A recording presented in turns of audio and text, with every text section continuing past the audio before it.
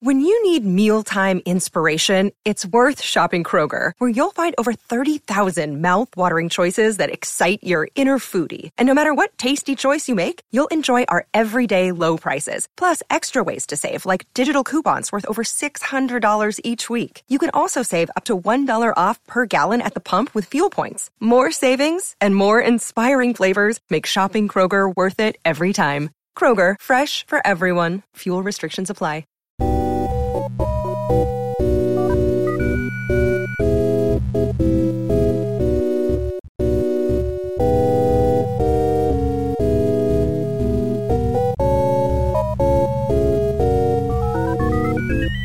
From the Headstuff Podcast Network, welcome to Mother Folklore, a podcast about words, Irish words, and words from Ireland. I am Derek O'Shea. And I'm Geraldine McAvoy. As some of you may know, if you've been following us online, on the internet, on the social media, on the Bebo, on the MySpace. Bebo, oh don't, no. Bad time. And all those places on Friendster. Friendster, MSN Messenger, was that a thing? Oh yeah, the Messenger as well. If you've been following these various channels, you may have heard that yes, Mother Folklore will be finishing up soon. The podcast project is coming to its natural end. Even though it's been a podcast of very large personalities with very strong opinions, we're not breaking up like a band. We are actually all just at points in our lives. Just 2021 has brought us all to a point where we are all embarking on very exciting new projects, and something's got to give. And sadly, it has been this podcast. But for 4 years, decades in podcast years, I mean, it feels like I can't remember a time when I didn't do this. I also love that you keep saying that we're still friends. Like, it's like when a band breaks up and they're like, oh, it was an amicable decision, and then they all unfollow each other on social media. Oh God, yeah, and I remember it used to be that when I remember the Sugar Babes were being interviewed, and they'd never get the three of them on at the same time. The other one was like, which three? I mean, which three? Because there was a section in a government department or a place I used to work. There was a section that was referred to as the Sugar Babes because it had such a high staff turnover of just people like either asking to leave or asking to be transferred, and then it became just entirely populated. Anyone who was sent there was being sent there on their first day on the job. They didn't realise where they were going. Yeah. But you're now the new Mutia. You've taken over from Siobhan. Exactly. It's I guess on one level, obviously, the Sugar Babes were a brilliant band with brilliant songs. What I found out, this is, you like Eurovision like me. Yes. And, I was looking at it there recently. I was doing some research on the Eurovision, and particularly Ireland's, what changed since Ireland was, riding high. Ireland's imperial period was arguably, if you were going to ever, do as well in the Eurovision as we did, the years in which we did well were the absolute worst, because there were the times when there was no ad breaks and you couldn't make any money off it, and the production costs were very high, and it was all jury voting, and it was also the 90s was when it was all jury voting. I don't remember the hate. It was all people didn't ring. It was all jury voting in the old days. And that's the thing. So that's when you had the very kind of political voting, and since actual text voting and stuff came in, you actually find that there's never kind of an odd decision. There's always a clear winner, and it's very decisive. Whereas you had some very you had a big situation. I think it was in 94, 95. You had Gina G, who had a hit across Europe, but who did very badly in the jury votes, and one of her backup dancers went on to become the part of the singer-songwriter team behind Girls Aloud and the Sugar Babes. No. An organisation called Xenomania, it was modelled on the Max Martin songwriting machine. Yeah. And they based themselves in a house that was owned by, maybe several decades before, the woman who Alice in Wonderland was based on. There was a link between Alice in Wonderland and the Sugar Babes and Girls Aloud. Not to pardon the pun, but what rabbit hole did you go down with this? That's fascinating. I was trying to basically explain how the reason, like, Måneskin did, one of the things Måneskin did very well is they're actually a very big band in Italy, and similarly, yeah, they're really big. Yeah, they won, they came second on, is it The Italian Voice or something? Yeah, and they came second to The Italian Voice. You had the recent Israeli winner was also a pop star with an Israeli, and similarly the most recent Dutch winner. And the big thing is, while we think that the English language has been a boon for Irish pop music internationally, it hasn't been a boon for the Irish pop industry, because talent just goes to other English speaking countries, whereas countries that have a different first spoken language have to cater for a domestic pop market in some ways. So you actually have an internal pop machine of radio stations, songwriters, bands and stuff. Yeah, that's true. All move in the same direction, and Ireland doesn't have that anymore. And the country that absolutely does have that is Sweden, and that's why that's where they're gonna take over. They're gonna pass us out eventually. It's only a matter of time. It'll be so humiliating. It'll be so humiliating when the one thing we're best in the world at is taken away from us. Taken from us by the Swedes. By hot Swedes. It's just unfair. Swedes.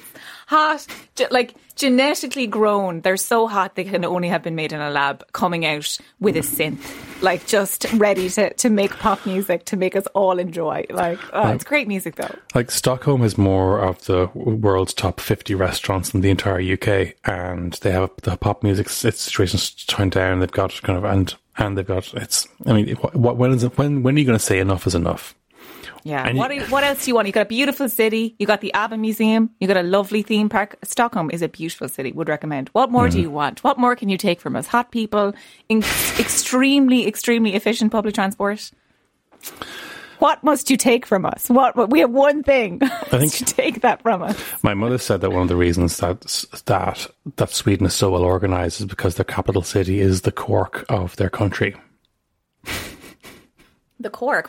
Cork as in Cork. Sorry, I mean like Cork, top of a wine bottle. Cork, yeah. Because it's geographically where it is on the actual shape of the country. So that's my mother's theory. Fun Sweden, Stockholm fact. I used to work on the ferries that went from Turku, where I lived, to Stockholm every day. It would clean on the ferries, and it was because halfway through the ferry, alcohol is duty free.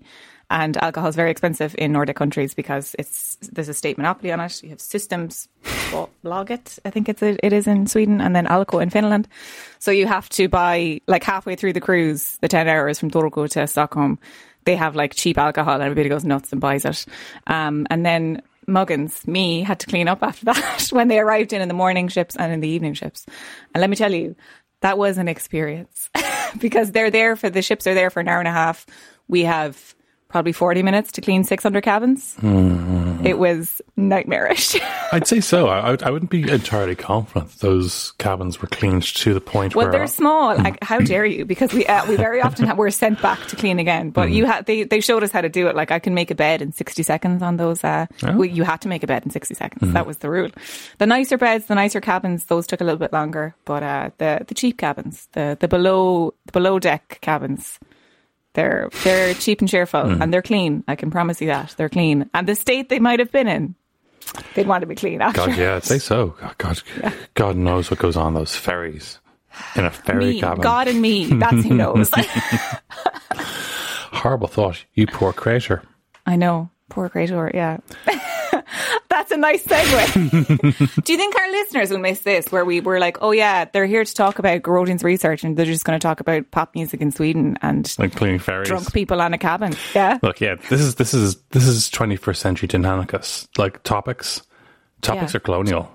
Yeah. If you colonize a conversation with a topic, you were just, exactly rubbing out the actual natural way. This is how information moves when it's set free. Yeah. You're welcome, guys. Yeah. We've provided you a very valuable service. How have people stuck with us? Somehow they have, and we're very grateful. Structured podcast, I don't know her. We're very grateful for them all, but the fact is, I think, what's structure ever done for you? You can get structure on commercial radio, you know? Exactly. Yeah. You get structure when you pay your TV license, Not paying no TV license here. Thank you to our patrons. Do contribute. Thank you very much.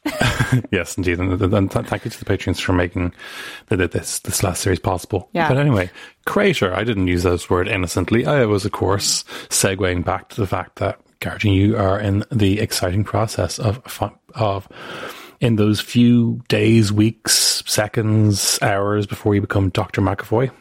Well, fingers crossed. Let's not jinx it. But yeah, I have my PhD submitted. So it's somewhat, it's out of sight at least, somewhat still in mind. But yeah, so it's been, like you were saying, this last 4 years, I started my PhD in 2016. So I started the year before we started Mother Folklore. But it's kind of been, the progression has been very much for me, when I think about my PhD and the journey, it's like inherently intertwined with Mother Folklore. And I don't just mean that because it was something else I did at the same time, but actually it's been such a learning curve as well for me, and such, like, some of the things that we've done on the podcast and we've discussed in the podcast have come from my research or become part of my research because they had such an impact on me. And, you know, we had Sinead Burke on, and her perspective has been so helpful and so transformative for me. We had Megan Figueroa from Dr. Megan Figueroa from the Vocal Fries on. Their podcast has been, you know, fantastic. We had Ola on talking about you know, the identity, and that's been a huge part. And we had Owen on recently talking about Minker identity and stuff, and that has been hugely impactful for me. So it's been kind of like, while I know that other people are listening to this, for me it's been great. Like, it's been like, it's been really useful for work basis. So it's been a really wild kind of journey to have had this on at the same time, and to have, it's very hard for me to separate in my head the two, one from the other, because they've been so inherently intertwined, because my research is so based around like language rights and language issues and minority language rights. If you couldn't tell by how riled up I get over the last 4 years, this is why. So it's been wild to kind of have the two things together and sort of coming to a close around the same time. And obviously this is part of the reason why, you know, we're all moving on to different things, and that chapter of my life is hopefully closing post Viva. So it's been wild. Tell some of our listeners who haven't entered the post-grad sausage machine what a Viva is. Yeah, so a Viva is like it's a Viva Voce. So it's like it's a Latin term, and it's essentially you're defending your PhD. They do it differently in different countries. I know in America and here in Finland they do it like it's public. So it's like all your mates come along and watch you, and it's a big amphitheatre or whatever.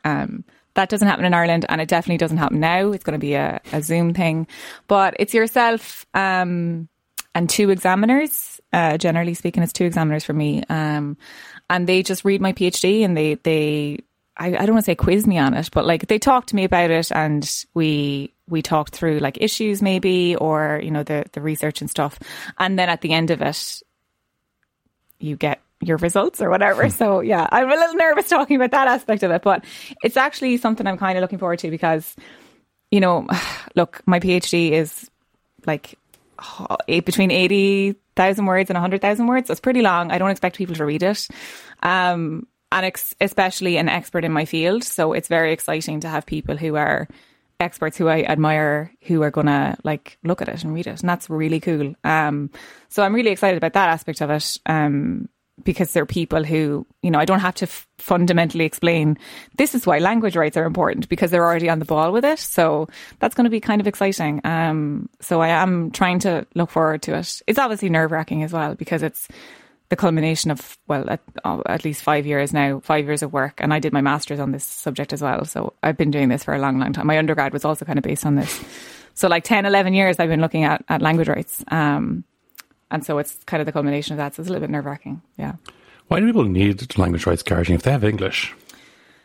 I know you're just saying that for the question. But still, I'm just going to have to take a sip for that one. But, I mean, listen, why do people need any rights? Mm-hmm. If that's that question. But I think I would have maybe started out my PhD very defensive about this. But I think having done it, and if this podcast has taught you anything, it's not about, I read some tweet actually yesterday, and it was about that. I think it was in relation to Welsh. You know, why do people speak Welsh when they can already speak English? Like we talked about Sweden at the start of this podcast, 80% of Sweden can speak English, but that doesn't mean they speak English. Do you know what I mean? Mm-hmm. Like people can speak English in Finland, but they speak Finnish, right? Or they speak Swedish. It's not about like that perspective is, and I get why it is, but that perspective is so hegemonic with English. It just positions English as superior, and I get why that is, because it is the dominant language, at least in the Western world. You know, it's what the language we consume all our media in, so why wouldn't you? But I think it's such the converse of that is, why wouldn't you have other languages? Because you learn so much. I mean, we've talked about this on the podcast multiple times, that like the way that different concepts are structured in different languages require you to think in a different way. And I know I've used the example of aunts and uncles in Swedish. I'm currently planning a wedding with a Swedish speaking Finn, and my aunts and uncles are both the people who are my dad's brothers and their wives. But his aunts and uncles are just the people who are the brothers or sisters of his mum and dad. So, because it's different in Swedish, the person who's married to your aunt and uncle, aunt is not your uncle, because your aunt is your mom's sister or dad's sister. You know, that's how that phrase is constructed.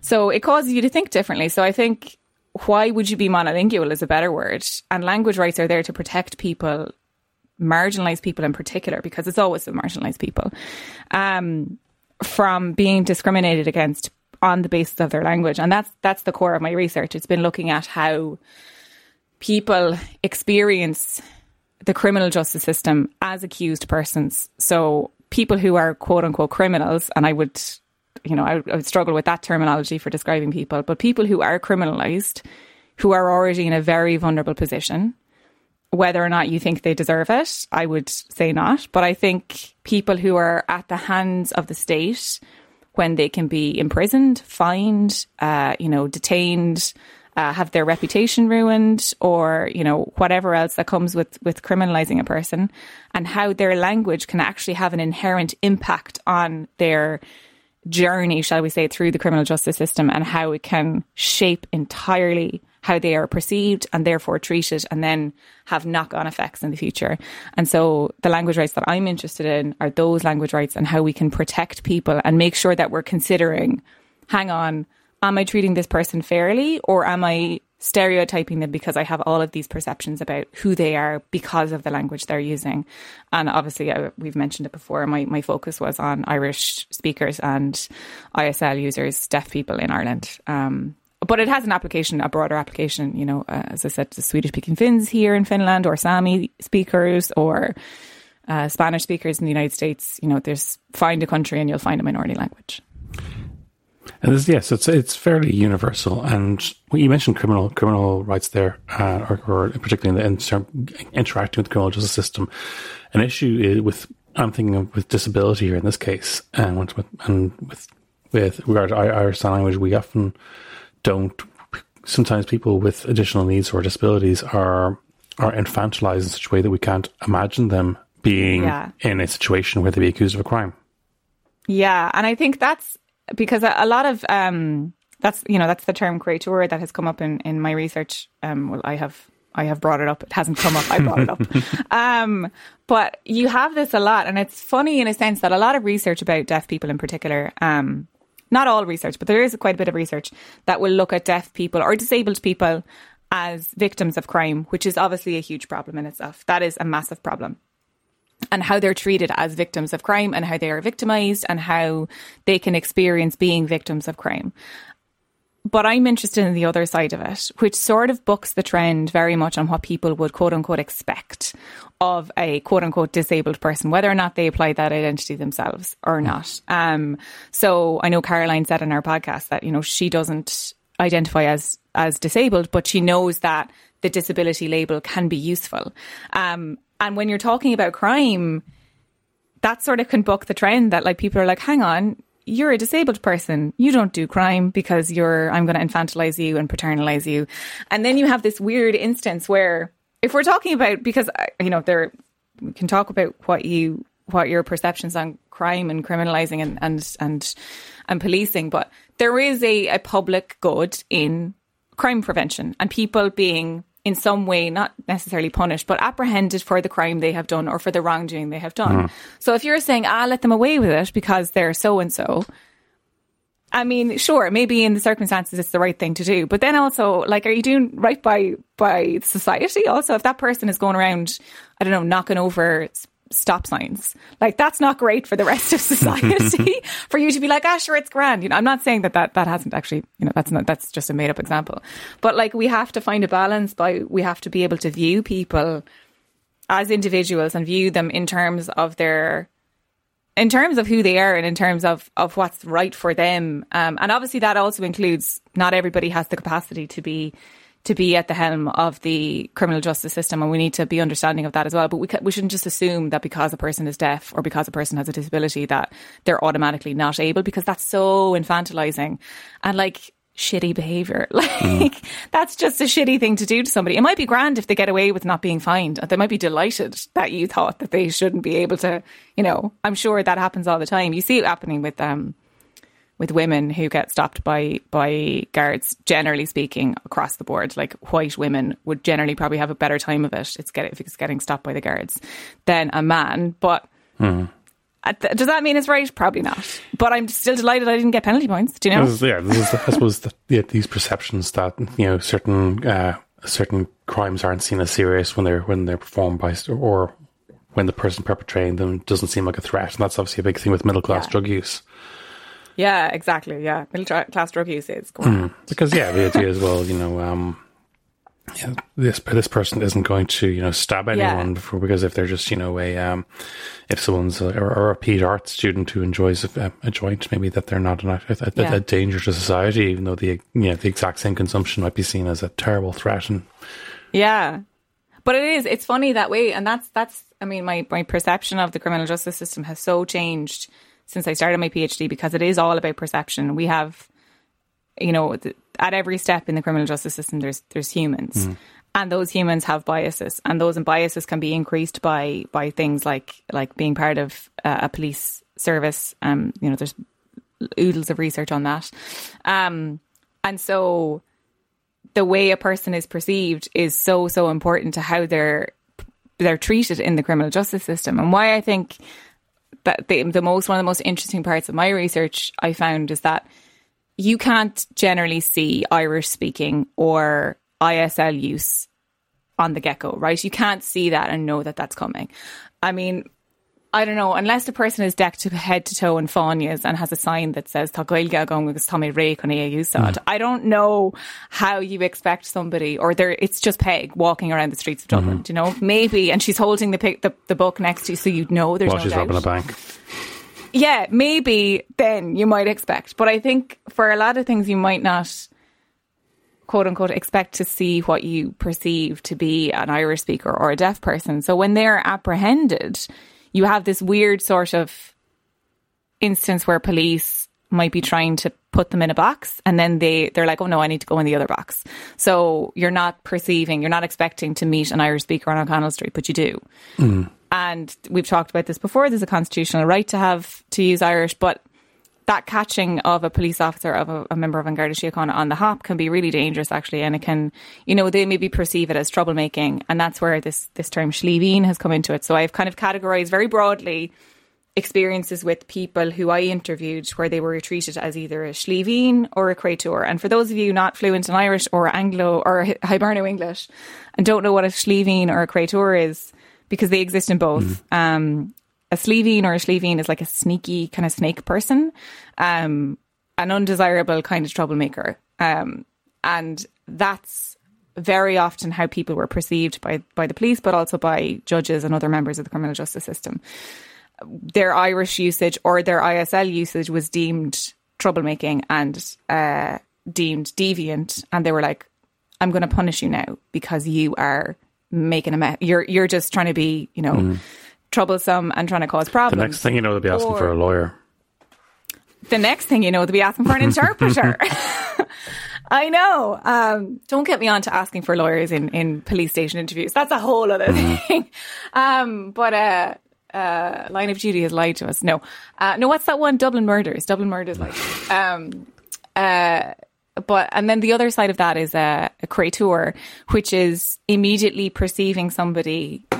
This only happened with deaf people, where they were seen to be, oh God, love them. Oh God, love them. They're a poor Créatúr. So a Créatúr is like a wretch or a lamb or like somebody who's like an unfortunate soul. I often use that when I'm doing a a conference about this, I often use that screen grab from The Little Mermaid where Ursula is singing Poor Unfortunate Souls, because it's very helpful.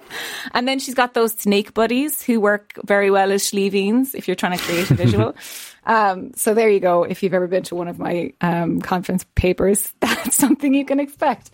But they will be seen sort of as like they can't handle it. And like sometimes that works out fair, but then other times not so much. And then you might have an instance where a person who is deaf is just sort of left not being in any communication with the police, and they're not given a piece of paper, or they're not there's no interpreter called, because as we talked with Caroline, people don't see it as a linguistic issue, they'll see it as a disability issue, so their mind doesn't automatically jump to interpreters. And interestingly enough, Dr. Mary Phelan, who works in DCU, she has a book on Irish usage in the courts up until 1921, I think, but it starts out much earlier than that. And you can actually see Irish speakers being perceived in this Créatúr way back when they were just assumed that, oh, they're Irish speakers, they're big Egypts from the country who don't know anything. So that was how, so even though our perceptions of Irish have progressed, and it's almost exclusively now the Sliabhín that I found, you can still see from old research that they were very much sort of perceived in this Créatúr way when British rule still existed, and when English was deemed to be like the language of, scholars or whatever, and Irish was very much a sort of country Egypt language, where people didn't have capacity to stand trial. My name is Stephanie Preisner, and my podcast is called Basically. And basically, it makes complex things basic. Are you confused by health insurance? Are you confused by getting a mortgage? Are you confused about how to sort out your personal finances? Any of the things that confuse you, I can make basic for you. We've had guests like Luke O'Neill, Harry Barry, Mary Lou MacDonald, Roz Purcell, and on Taoiseach, Micheál Martin. It's hard for me to promote the podcast because it really is what you want me to explain. So tune in, and I hope you like it. When I was researching the kind of the earliest instances of the word crack, just to settle the great crack versus CRAIC versus CRACK debate, newspapers were a lot more formal in the old days. You didn't have, you certainly didn't have film reviews in the culture section, and the big thing was, either the first instances of crack in that context, or good crack or great crack, were in newspaper courtroom reports, where other Irish vernacular terms we put in inverted commas, reported by a journalist who didn't speak Irish.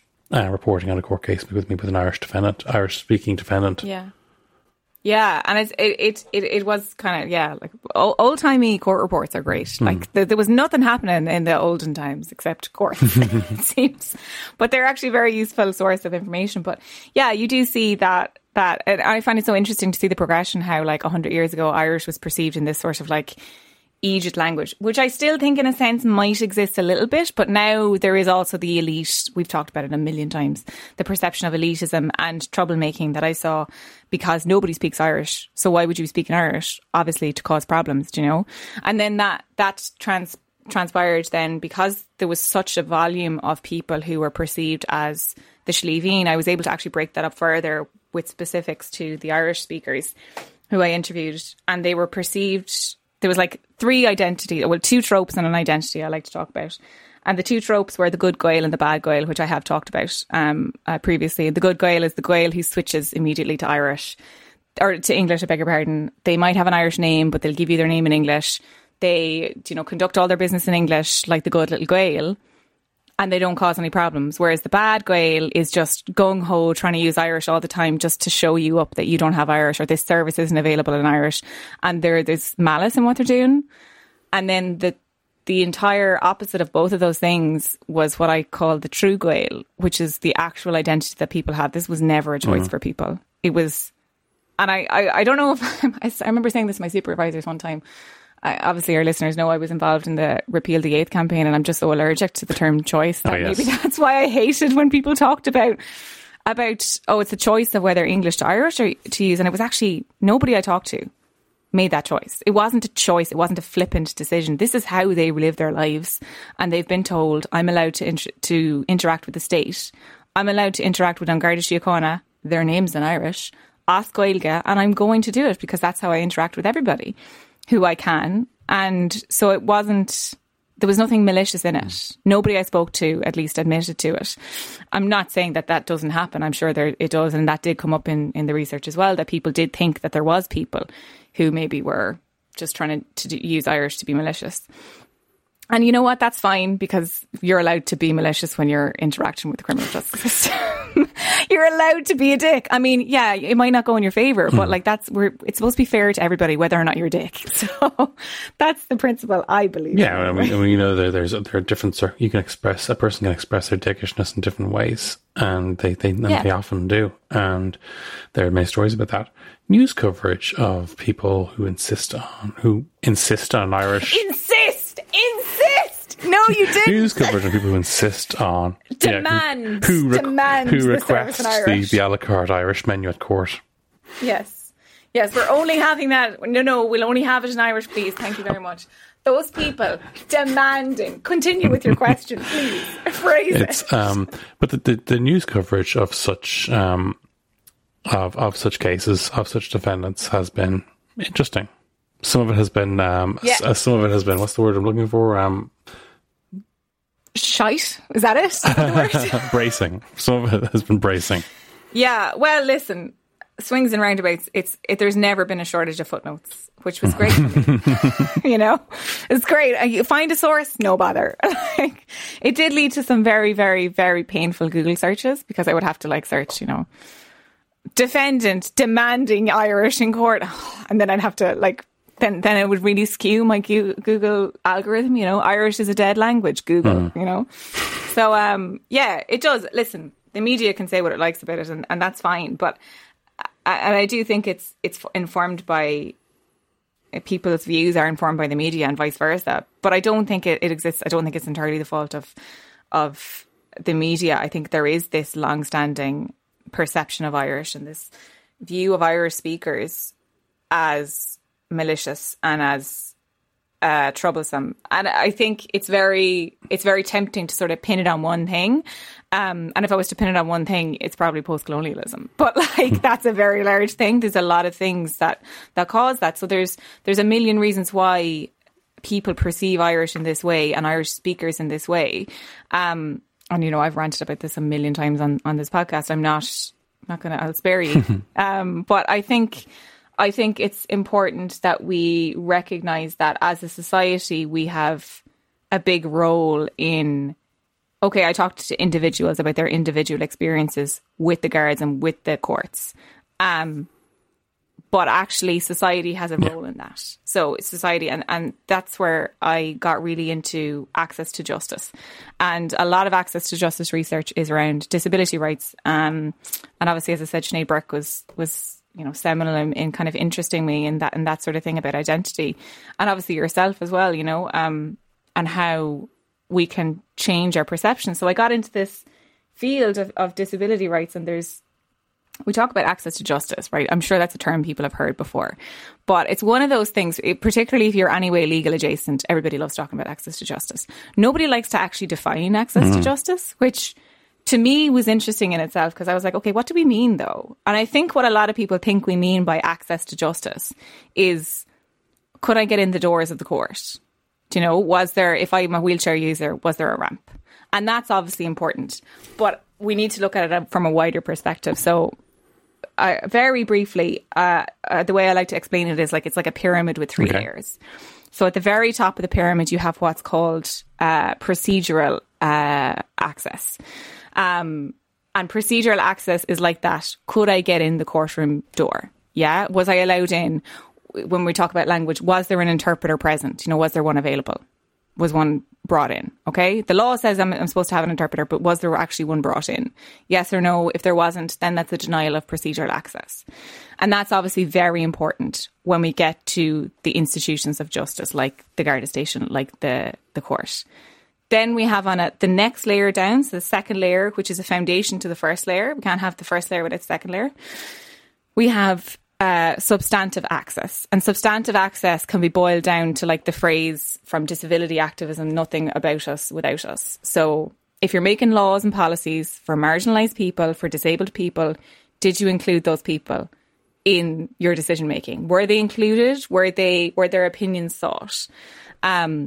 And very often you'll see that that might not be the case. Or maybe their opinions were sought at the get-go. So we asked disabled people at the start, what do you need? And then by the time it was made into law, it was kind of watered down, which happens a lot.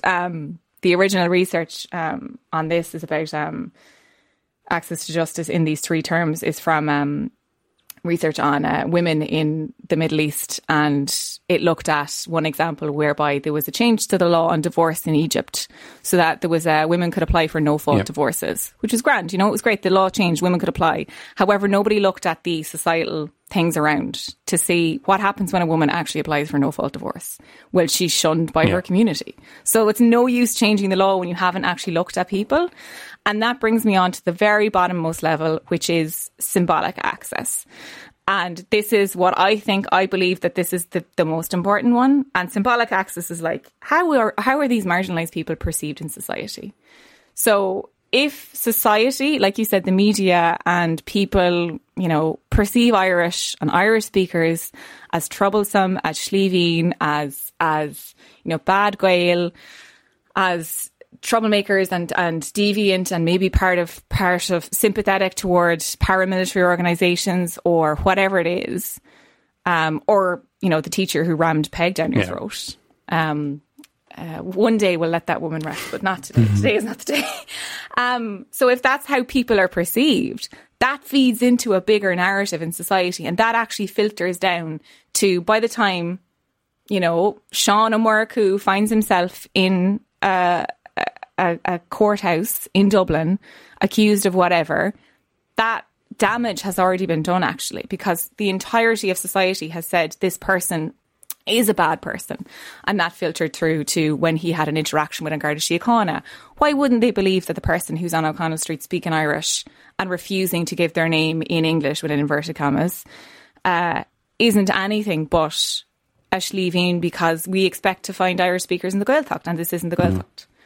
Why wouldn't the courts assume that you're asking for an interpreter? I know you speak English because everybody speaks English. You're wasting time. You're wasting time to, you know, frustrate proceedings, and you're wasting time to wait to get a more sympathetic judge. And I'm not going to allow the interpreter, or I'm not going to push back the date, or, you know, to find a judge with Irish. And already you have damaged their ability to procure a fair trial. And kind of, I don't care what people's opinions are about whether or not that's right, because they've committed a crime. Well, we tell ourselves that we have a fair justice system, and we have to ensure that it's fair for people, even the people you don't like. So whether or not people like Irish speakers, they have a right, the same as anybody else, irrespective of the constitution. So it's important that we pull back when we're looking at individuals in court cases, and individual court cases that are reported in the media, and how that's being reported and how it's being talked about, because we have the ability in ourselves to change that narrative. And I think if this podcast has done anything over the last 4 years, I hope that it's done a bit of that, that we have allowed for a space for people to explore different views of Irish, or like challenged views of old views of Irish. And obviously I'm probably preaching to the choir here, but I think it's been good to sort of see different speakers of Irish and people who speak Irish for different reasons. People like you or I or Pather, who all have different journeys with Irish, or, you know, any of the people that we've interviewed about their journeys with Irish and how they're different and actually more nuanced than we might think. And it can be very tempting to just be like, that person fits in that box, and therefore I'm going to treat them that way. It's a lot harder to be nuanced, but it's much better for justice and for society to be definitely nuanced.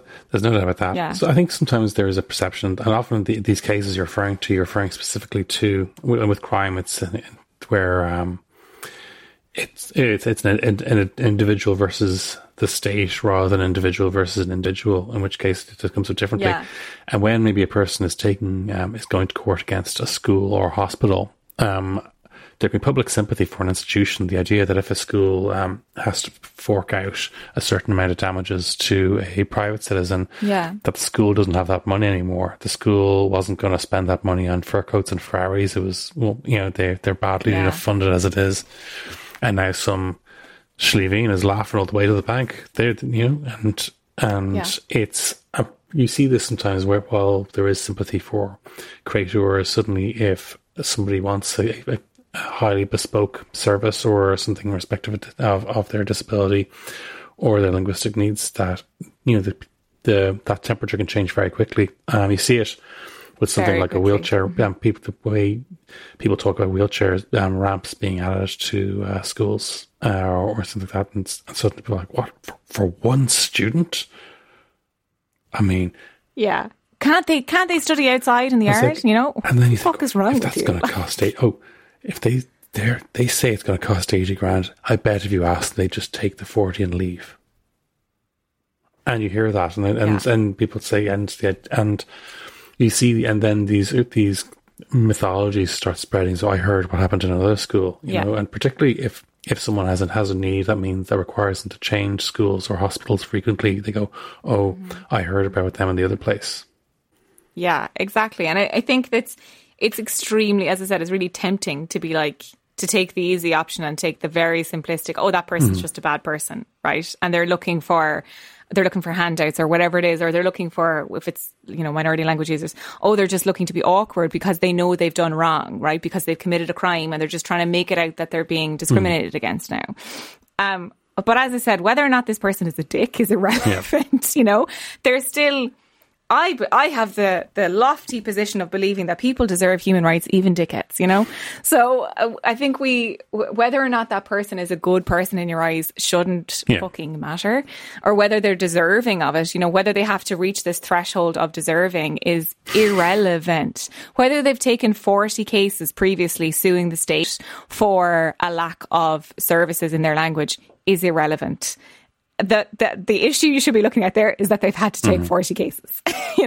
That's the issue, but that's a much more nuanced and that's a much more difficult, that's booking the status quo, right?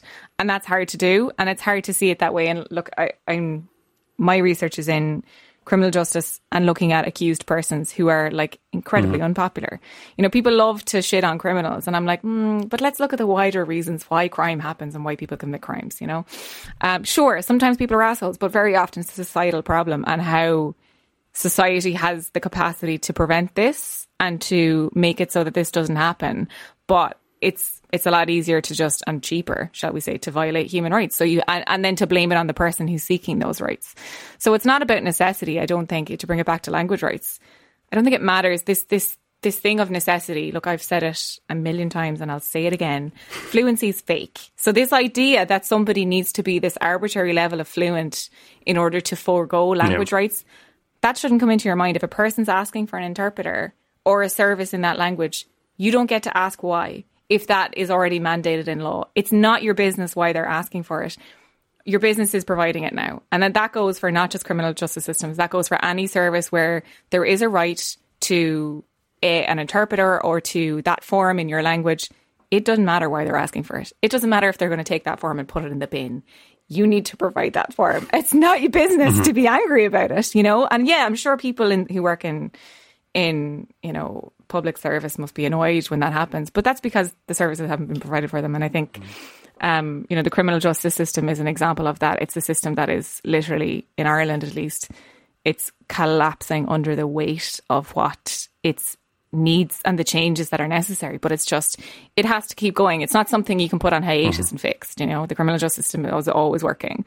So, it's hard to change it. It's very difficult, but that doesn't mean that it shouldn't be changed, and that doesn't mean that we shouldn't strive for perfection, particularly when it comes to, as I said, the criminal justice system, on Garda Síochána and the judiciary. Like, you have the right to use force, detain and imprison people. So I'm sorry, but I'm going to expect 100% from those people every single time, and I don't think that's too much to ask, actually. And that's a hill I will die on. I don't think it's too much to ask for perfection from people in those. And obviously, as I said earlier, these are people, right? People have biases, and I don't think there's anything wrong with acknowledging your bias.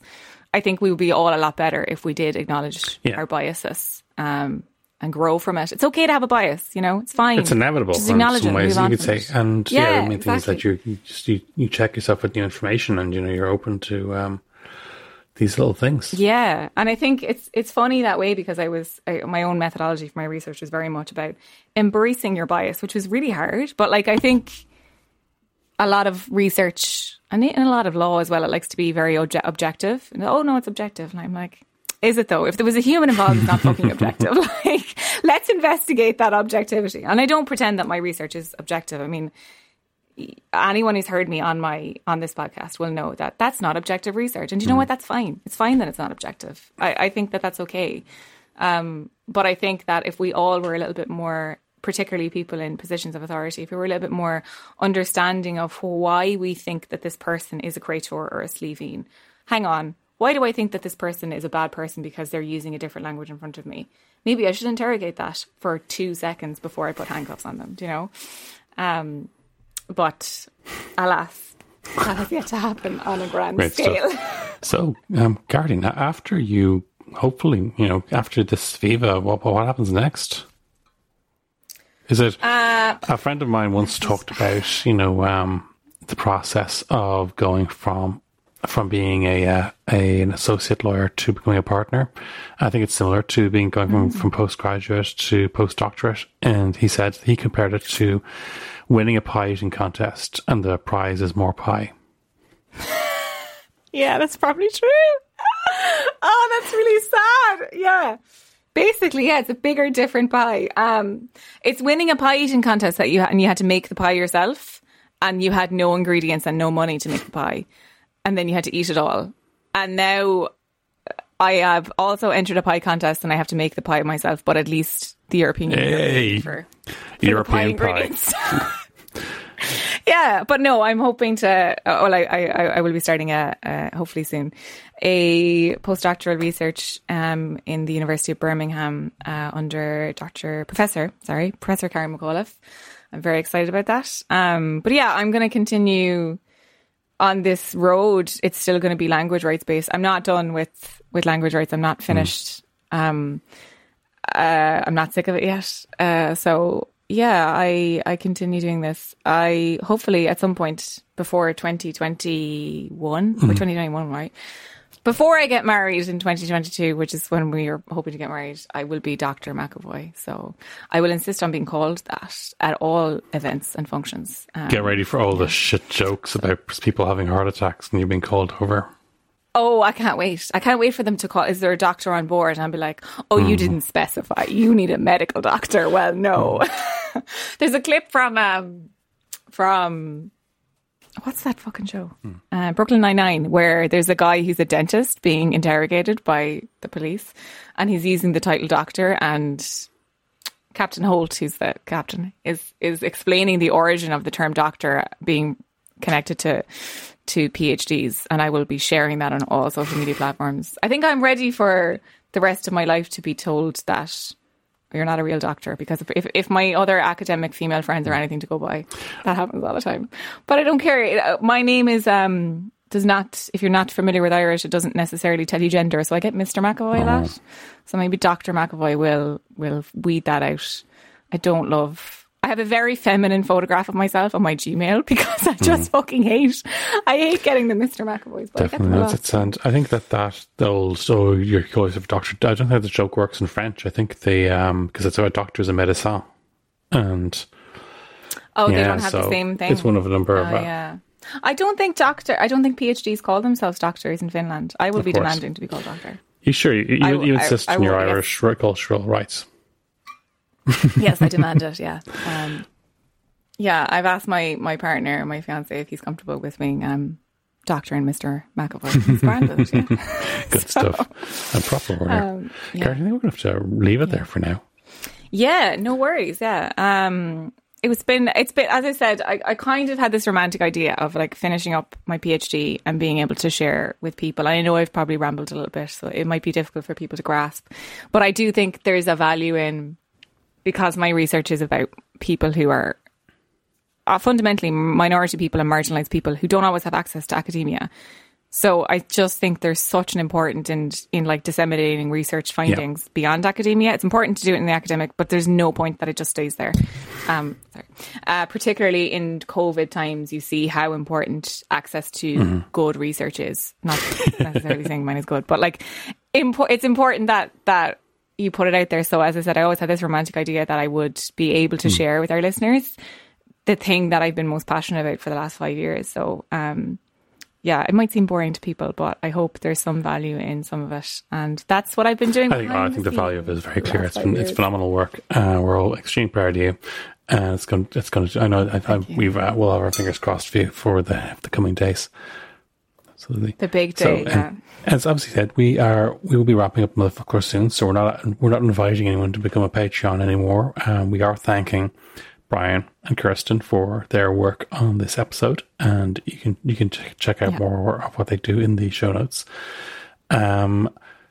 Probably not going to have another mailbag episode before you wrap up, but I mean, if you want to contact us, you can. Yeah. If anyone has any comments about my research, I actually would be interested. Unless you're just going to tell me it's bad, like it's terrible. Send us a voice note on the WhatsApp, which we might stick it in the next episode, and we'd love to hear that. Yeah. And you know where to find us on the old Twitterverse. And the like, So until the next time, it's Slán from me. And it's Slán from me. What are we going to do when we don't get to do that anymore? I have no idea. It's going to be a shocking time. This has been a production of the Head Stuff Podcast Network. There's such a horn for a dictionary.